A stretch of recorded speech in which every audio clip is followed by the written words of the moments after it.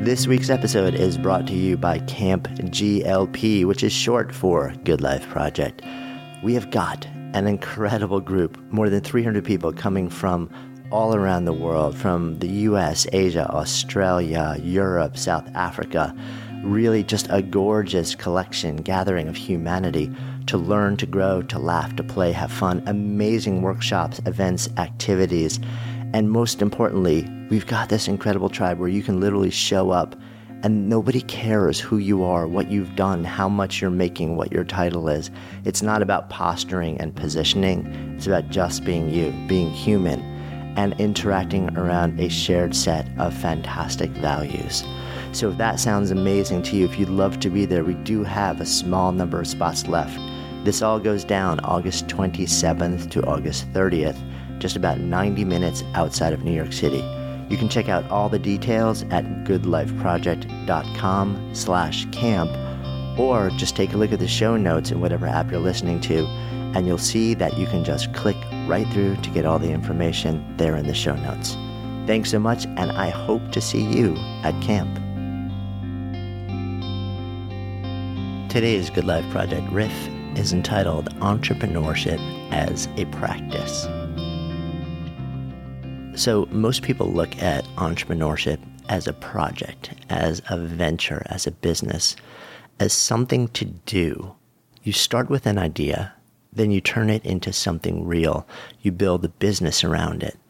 You invest, you start with no resources, with very little, with just a simple concept, and you hope and pray that you can build it into something really big, something that matters, something that makes a difference.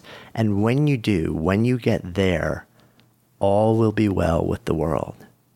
In my mind, though, that's the wrong approach, because entrepreneurship in the wild, the truth of the life of an entrepreneur, it doesn't work that way. What really happens is you get an idea. It may have some nugget of viability. It may be something that you can actually build, but it also may not be. So you dig deeper. You do a whole bunch of research. You talk to a ton of people. You get, quote, out of the building and the lingo that's sort of consuming tech entrepreneurship these days. You go out and you flesh it out. You create prototypes. You create messaging. You create slide decks. You get feedback and you dirty test for interest and value. And you find out after all of that stuff, very often, that concept, the idea, the messaging, the product, the solution, the size of the market, the need for the market, the pain, and your ability to solve it, that on many of the things, you were just dead wrong. So you start over, you come up with a new variation, and then you go through the whole process again, you refine it, and then you tweak it, and then you put it into people's hands, and then you learn that it's even more off course than when you started. And you curse and you kick and scream, and then you fret and whine and run and meditate and breathe and sing and dance, and then you whine some more. And then you try again. You circle back. And somewhere between iteration numbers 3 and 13,000, you either get proven so wrong that you realize the heart of the idea just doesn't have legs, or you get proven so right that everything starts to click. People show up, trade value for what you've created, and you start to build something real. Until, of course, it all breaks again, which it will, because even successful businesses and ideas outgrow the structure, the processes, the people who gave rise to them. Entrepreneurship is not a discrete event or even a project or a venture. Truth is, entrepreneurship is a practice, just like life. One that occasionally yields mondo rewards early in the process, but far more often reveals the fruits of your labor in bits and pieces that add up to gorgeous awakenings, rewards, and impact only over time. One you commit to until you don't. And just like artists and athletes and any other person pursuing a level of mastery in any field, it's not so much the place that you're going to, but it's the practice that becomes so critical. And that's something that a lot of people miss.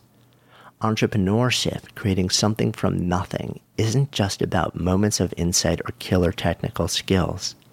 It's about building a level of progressive mastery over the very process, the practice of entrepreneurship, over your ability to plan, but remain open to serendipity, to act without perfect information, to read social dynamics, and to move people, to harness resources, to think in ways others don't, and see things nobody else sees.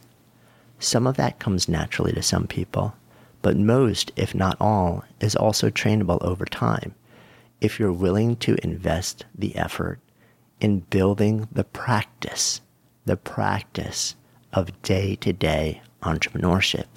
And when you look at it that way, when you look at it as a practice, as a daily practice, something profound happens too.